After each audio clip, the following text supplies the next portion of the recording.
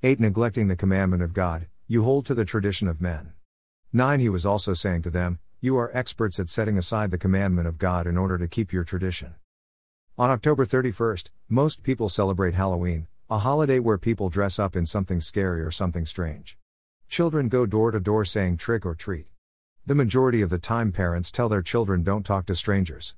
There are several holidays that are not in God's word, but some people consider them special days.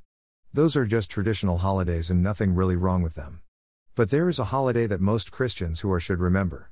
On October 31, 1517, Martin Luther nailed the 95 Theses to the door of the Saints' Church in Wittenberg, Electorate of Saxony in the Holy Roman Empire.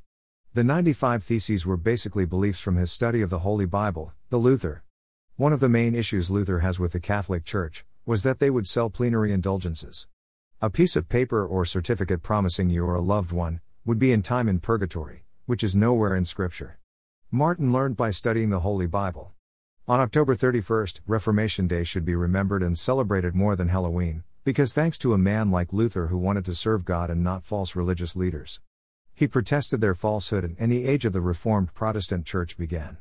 The only one delivery trick is a church that teaches salvation can be bought and paid for, by purchasing bricks for a church building or helping free a dead loved one out of a fantasy place like purgatory.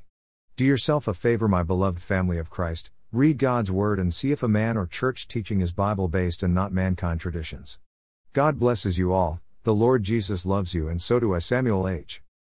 Romans 1:17 For in it the righteousness of God is revealed, from faith to faith, as it is written, but the righteous one will live by faith.